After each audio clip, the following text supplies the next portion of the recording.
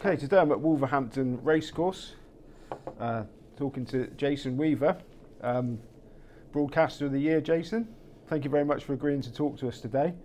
How did it feel to win that, especially voted for by your peers? First off, I certainly didn't expect to win it, and it was, or is a great honour, and obviously, very, very happy to win it, as you quite rightly said, voted for by the guys and gals that you're working with day in and day out. But you've been broadcasting now for, I think, 17 years, so you've earned your stripes there. Can you give us just a little bit of history about how you got into broadcasting when you finished being a jockey? Yeah, I had some well-publicised weight issues that were the reason for my retirement, and I rode a horse for a guy called Jim Ramsey many years ago, called Al Dahi, for Rod Millman, and when I'd given up, he was just starting up a new racing channel, and he gave me a call and asked me to go down for an interview in London. Jim Ramsey was the guy who asked me to go down and have a chat with him. Okay, so can we take you right back to the beginning, please? Brought up in Wales. Yep. Now, I've read somewhere that rugby, not racing, was your first love. Is that true? Very much so, yes. Luckily enough, I was scrum half for Newport Schools and Gwent. The next stop from that was the Welsh schoolboys. Really, really enjoyed it until I started getting my teeth and everything else knocked out and broken. I really, really did enjoy it until the lads were enormous. Yeah, so how did the transition to horse racing come about? When did you sort of first sit on a horse? I hadn't sat on a horse very early on in my career, and we used to go to Trellick pony riding out, pony riding school, and we went there on weekends, and I started to enjoy it. My sister was the first one who got a pony in the family, and I'll let you in. I didn't get to ride the pony very much. My sister used to ride it all the time. I used to ride the bike, so that was all it was. She was older. So I found a pony across the estate from where we lived, was owned by a woman called Wendy Hoy, little 12-2 dapple grey called Volvo. And he was in a field, he had laminitis, which was a terrible foot illness that the horses get. And anyway, I wanted to buy this pony, but I didn't have any money, and I found Wendy, and she said, well, how much have you got? And I said, well, I've got £32 and a fridge freezer. And she said, well, let me have a look at the fridge freezer. So she came over, and there was, the big old fridge freezers that you used to have in your garage, the open top ones. So she took the 32 quid out of my money box, and I wheeled the fridge freezer across the estate to hers and brought the pony home and stuck it in the back garden, unbeknown to my mother and father that I had sold the fridge freezer for this pony. So when they came home, oh boy, I was in a world of pain for quite a while, but they forgave me and let me keep the pony. When I was doing my research, I did read, it seems that your mother was quite keen, because I read that she put you on boiled rice and apples for 6 weeks to get into the racing school. Yeah, that's very true. Was that part of the punishment, or was No, that was later on, obviously. That's a few years after Volvo. But yeah, I played a lot of rugby. My games teacher at school was fantastic. He actually played for Wales. And when my dad was in the RAF, Wales were touring East Africa at the time, and as a warm-up, Wales rugby played the RAF. So my games teacher at the time, Brian Price, he used to, when I was getting changed in the corner of the changing room as a kid in Wales, -4 outside, he would reach his hand from about 7'4" and hit me on the back of the head, and he'd say, Weaver, that's what I did to your father when I played him. So and then obviously further down the line, I was into the ponies and everything else, and I was too big to get into the racing school at the time. You had to be under 8 stone to get into the British Racing School, and I was around about 8'7", 8'10", So I'm just under 16, that weight already. My mother put me on boiled rice and apples to get me under the required weight to get into the racing school. And then fast forward, you ended up with Luca Comani. You started up with Luca Comani. Yeah, I went to Lucas for 5 weeks, on to the racing school for 9 weeks, and then I was, luckily enough, he said that he would take me back after that, and that was where I started my apprenticeship. You won the apprentice title in 1993 with 60 winners. Yeah. And then the year after, you won the 2000 Guineas and Yeah. the 200 winners. Yeah. That's quite a meteoric rise. Is all that a bit of a blur? Well, I'd won the champion apprentice title, and listen, I've been very, very lucky because I've a picture on my wall at home of myself handing the apprentice title to David Harrison, who is now in a wheelchair after a horrific fall in Hong Kong. And it's just, listen, I was very, very blessed.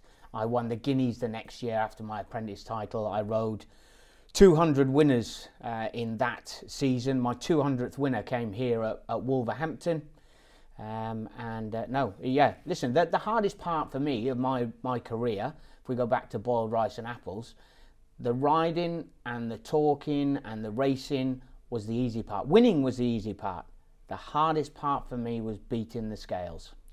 And also beating Frankie Dettori, because you rode 200 winners and he still beat you for the Jockeys Championship, which is pretty unlucky. Yeah. But you're great mates with him, apparently. Yeah, no, he's a great lad. We grew up together at Lucas, and we had a really good battle that year. He still rode some ridiculous amount of winners, 230 something he rode that year. But no, we remain good mates to this day. Now, is the camaraderie of jockeys and the weighing room, is that a real thing, or is that just a bit of fluff, really? Is there sometimes some needle between competitive riders? Oh, there's massive needle, unquestionably. There are certain riders who you bump into on the way around, and you're going to have your time to, it will happen, the boot will be on the other foot. But yeah, there's definite needle in there, of course there is. But yeah, is there great fun in there? Yes. But let's not forget that we're in a multi-million-pound industry, and if you want to be the best, you've got to be competitive. Now, you come across, obviously, a lot of jockeys you came across in your time. Who were the ones that made the most impression on you for whatever reason?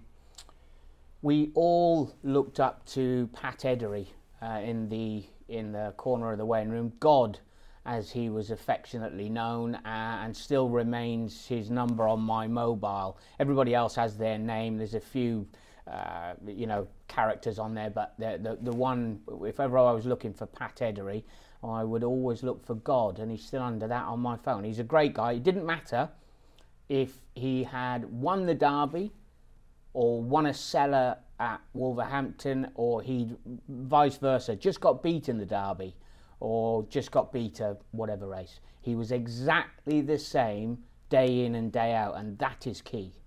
Okay, now I don't want names, but what were the best and worst types of trainer to ride for? Listen, if you get too many orders, it becomes impossible because you're on a hide into nothing. That it means that you either win and it's correct, or if you get beat, no matter what you do, you've been wrong. So too many orders definitely confuse things and get jockeys into an awful sort of situation. Best trainers I rode for, listen, I had two fantastic jobs. I worked as a kid when I was in school for Milton Bradley, and I was lucky enough to ride winners for him after I'd got my licence with Luca. But I had two jobs in racing. They were Luca Comani and Mark Johnson, and they were both super to ride for. Now, I interviewed Luke Harvey recently, your sidekick. Yep. And he told me that as a young jockey, he was sometimes approached by less than savoury characters and asked not to win. Did that ever happen to you? No. Okay, so you retired in 2002, age 30, and as you say, you had weight problems. Yeah. In hindsight, was it the right decision to retire then? 100% it was the right decision. I wasn't in a particularly good place mentally, and I had no longer become the product I wanted to be out on the track. My mental state of what I was pushing myself to from a physical point of view of losing weight just wasn't having a good effect on me. And was there a catalyst moment when you thought, that's it? It had been building for a very, very long time, and I sat down one evening and spoke with my better half, Fiona, and I was extremely upset, but it was the right thing to do at that time. Now you say at that time, with the current support and nutrition advice available to jockeys now, Yep. do you think you could have possibly carried on for a few more years had you had that back in those days? I suppose it's always a possibility, but I look at the scales now. I mean, at my peak I was probably about 13.5 stone. I'm 11.5 at the moment. And do I think I could be 3 stone under where I am now and still be healthy? No. So, do you have any regrets at all about your time as a jockey, things that you might have done differently?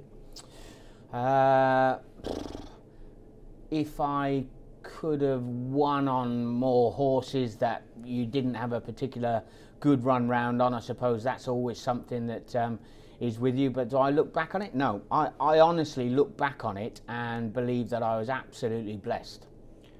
Does racing differ now in any respect to how it did when you were at your peak as a jockey? There is a lot more racing. I mean, even when I started, we didn't have all-weather racing, so it was March to November was where it started. Everybody geared up for Doncaster and finished at Doncaster for the November meeting. So yeah, it's changed massively. The pressure on the lads is probably even more intense now than it was back then. And do you still ride recreationally? No. Okay, brilliant, thank you. Right, Jason, thanks very much. In the first part, you talked about your career as a jockey. Now, your second part of your career, which has now gone on longer than the original career, was in broadcasting. Was it something that came naturally to you? I was always good at answering the questions and not as good at asking the questions. So that's something that has had to grow. But as you so eloquently put it, it's taken me 17 years to win the Broadcaster of the Year award, so it's been a bit of a slow burner. Now, in your job, you have to, you I suppose, be described as a pundit as well as a presenter. Yeah. Now, do you find it difficult to criticise, still be your brethren jockeys? No. You don't? No. Listen, they have to realise it's hard. It's hard, and jockeys don't like it because they're a one-man band. It's not like saying you can say that football team played awful today. That's easy because you're blaming a whole bunch of people who can take all of that. When you say somebody has given one a bad ride, it's on their shoulders, and they don't like it, and they've got to go back in the weighing room. And I've had more than 1 or 2 occasions when the likes of Frankie Dettori has rang me after a race, who we talked about being my friend because he's not happy that I've said he wasn't very good. But then he's calmed down and realised that maybe I was right. And also Philip Robinson rang me on one occasion and wasn't happy with the fact that I'd said he was not particularly good on one, but he asked me to play golf the following week, and that was obviously his way of apologising. Now imagine, as an ex-jockey, you've got probably a better perception of what's going on in a race than your average racing fan. Has there ever been a time when you think that woman's definitely not doing its best, but I thought better to bite your tongue and not mention it? No, you've got to say what's there. It's not. I'm not in the weighing room anymore. I have to sit out and work what I think is going on the race, and I've got to portray what's out there from an honest perspective. And one of the things that's been especially successful for you and for him is your partnership with Luke Harvey. Yeah. Now, it seems to be a real chemistry on the TV. Is that something that is real? No, it's not really. He's actually a horrible person. People think that he's a happy-go-lucky guy, but once the camera goes off, he's a very nasty, mean-minded, self-centered, horrible sort of guy. So yeah, it's a big act. He's not actually that bad, because I did ask him to dish some dirt on you and he was very reluctant. In fact, he refused point blank. Listen, we have a lot of fun together. We met a good few years back on a skiing holiday, and we didn't work together then for a long time. And we get on. We have a laugh and a joke. And listen, we know that we are both very lucky in what we're doing at the moment. And I've just been off to do a trotting feature with him in France, and it was a great fun time. Listen, I have a lot of fun with him. Now, do you think, as you get on so well and your chemistry is so good, do you think there would ever be a time where you two could sort of move on a little bit from racing and maybe do you present the jungle or something like that? Would you fancy that? I probably would take huge pleasure out of Luke Harvey eating a kangaroo testicle, but who knows? I meant really doing an Ant and Dec rather than being in it, but presenting it. Listen, it'd be great if that was possible. Who knows? So you seem very comfortable now doing TV. Has it become second nature to you? I think if you are prepared for what you're doing, I feel comfortable. I feel comfortable if I've done a lot of work and a lot of research, because you never know when one's gonna get loose, and you might get it in your ear from the gallery and they'll say to you, look, I need you here, you've got 5 minutes to fill. So if you've done plenty of work, you're not going to be in any problem. Okay, you spend a lot of time on TV now, also with ITV, so on the mainstream channels. What's the best and worst parts of your current role? Worst part would be I am away from my family a little bit, but the best part is I love racing, and if you're getting the opportunity to go to the races and talk about the best horses, what's not to like? Okay, now, unlike a lot of your people you work with, you're absent from social media, at least Twitter. Now, is there a conscious decision not to get involved? As I just mentioned there, I've got two boys who are 14 and 16, and I am flat out all day long. I do not need another addition to my life to be on the phone. It drives me mad that people sit there. When you go out or you talk to someone, you can't talk to somebody now without them looking at their phone, and no interaction, no talking. What's going on there? A lot of what you do, well, almost all of what you do is live broadcast. Yep. So there must have been a few incidents. Have you got one that sticks in your mind that was that has happened? Off the top of my head now, what happened? I remember once I was talking about a horse that had girth galls, and somebody said to me, what on earth's that? And I said, it's when the girth is tightened up too much underneath the horse. And they still were picking for more explanation. And I said, oh, well, sometimes if it's tight. I said, sometimes you can get 3 fingers in, sometimes you can get a fist. And then I realised what I'd said. Now, you're obviously a pundit, and you sort of try and help punters select winners. Are you a punter yourself? Yep. Now, how regular and how serious are you? I bet most weeks, and it will be, I tend to sway with what I'm really into at that point. I mean, the football, I really enjoy betting on the football before Christmas, and I don't bet on it afterwards. I was looking just the other day for a few anti-post punts, which I will have running for me throughout the season, because I think that's a good value angle, provided that they get there. And yeah, I punt through the week, especially when I'm, when I'm allowed to on track. Okay, back to when you were a jockey. Yep. If you got beat on a short one, did you ever get stick from punters when you go back to the weighing room, or was that a regular thing? Yeah, I think any sportsman, if you get beat and somebody's backed it or whatever, whether you gave it a shocker or whether it was beaten fair and square, you're still going to get somebody who's not happy. And what was your attitude to them then? Was it you pay your money, you take your chance, or did you have a bit of empathy with them? Listen, it's from a jockey's point of view, you're so upset that you got beat. You don't need somebody reminding you that they've also lost as well, and they think you're awful. Never mind having to deal with the owner and trainer as well. It's not a nice situation. So now the boot's on the other foot. Do you sometimes think, you should have won that? Yeah. Oh, yeah. There are times when I think they should have won. Of course there are. Now, do you have any other sporting interest? You mentioned golf there. Yeah. I hear there's a very good golfer in the family. Is that you? No, there are two very good golfers in the family. I'm the third one. This is my golfing injury that I have at the moment. So the cast comes off very soon. I have my Christmas jumper on, even though we're way from Christmas, because it's the only one that I can stretch over my arm and I don't mind ruining. But both boys, Max and Tyler, are very good. They're low single figure handicappers. The youngest has qualified for the World Championships in Jakarta this year. He won at Woodhall Spa, playing lads who were a couple of years older, and my eldest finished third, who was also playing 3 years up. He was playing basically men. So you've not gone into golf management? No, listen, I'll be on the bag. That'll do me, and I'll just shut up and say, look, which club do you want? Just talk about racing again. You talked about it briefly before, but has it improved? Do you think the conditions for everybody, especially the combatants, the jockeys and the horse welfare, has it come on since your time? Yeah, of course it has. Lots of things change. When I first started riding, there wasn't even back pads, and you rode with very limited skull caps. We obviously had to have hats.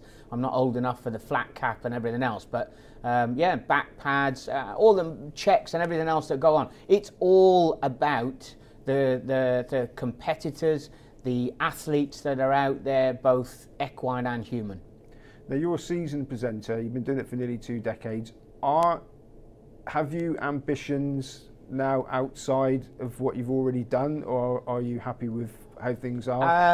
I am rapidly closing in on 50.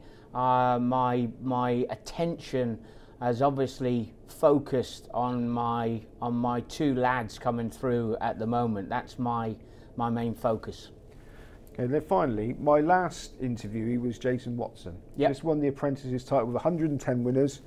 Just starting out as a professional jockey this year. He's just had a terrible fall, unfortunately. But when he's recovering, what would your advice be to him and any other young professional jockey starting out now? To believe in yourself. Don't kid yourself. When you believe that you belong. He doesn't come, Jason Watson, I think, from a racing background. Is that right? So he has to believe that he's putting enough effort in, that he belongs to be out there. And he's just got the job with Roger Charlton. He's in the right spot. Okay, Jason Weaver, thank you very much. Johnny Ward presents The Front Runner in association with StarSports.bet. 18 and over. Be gamble aware.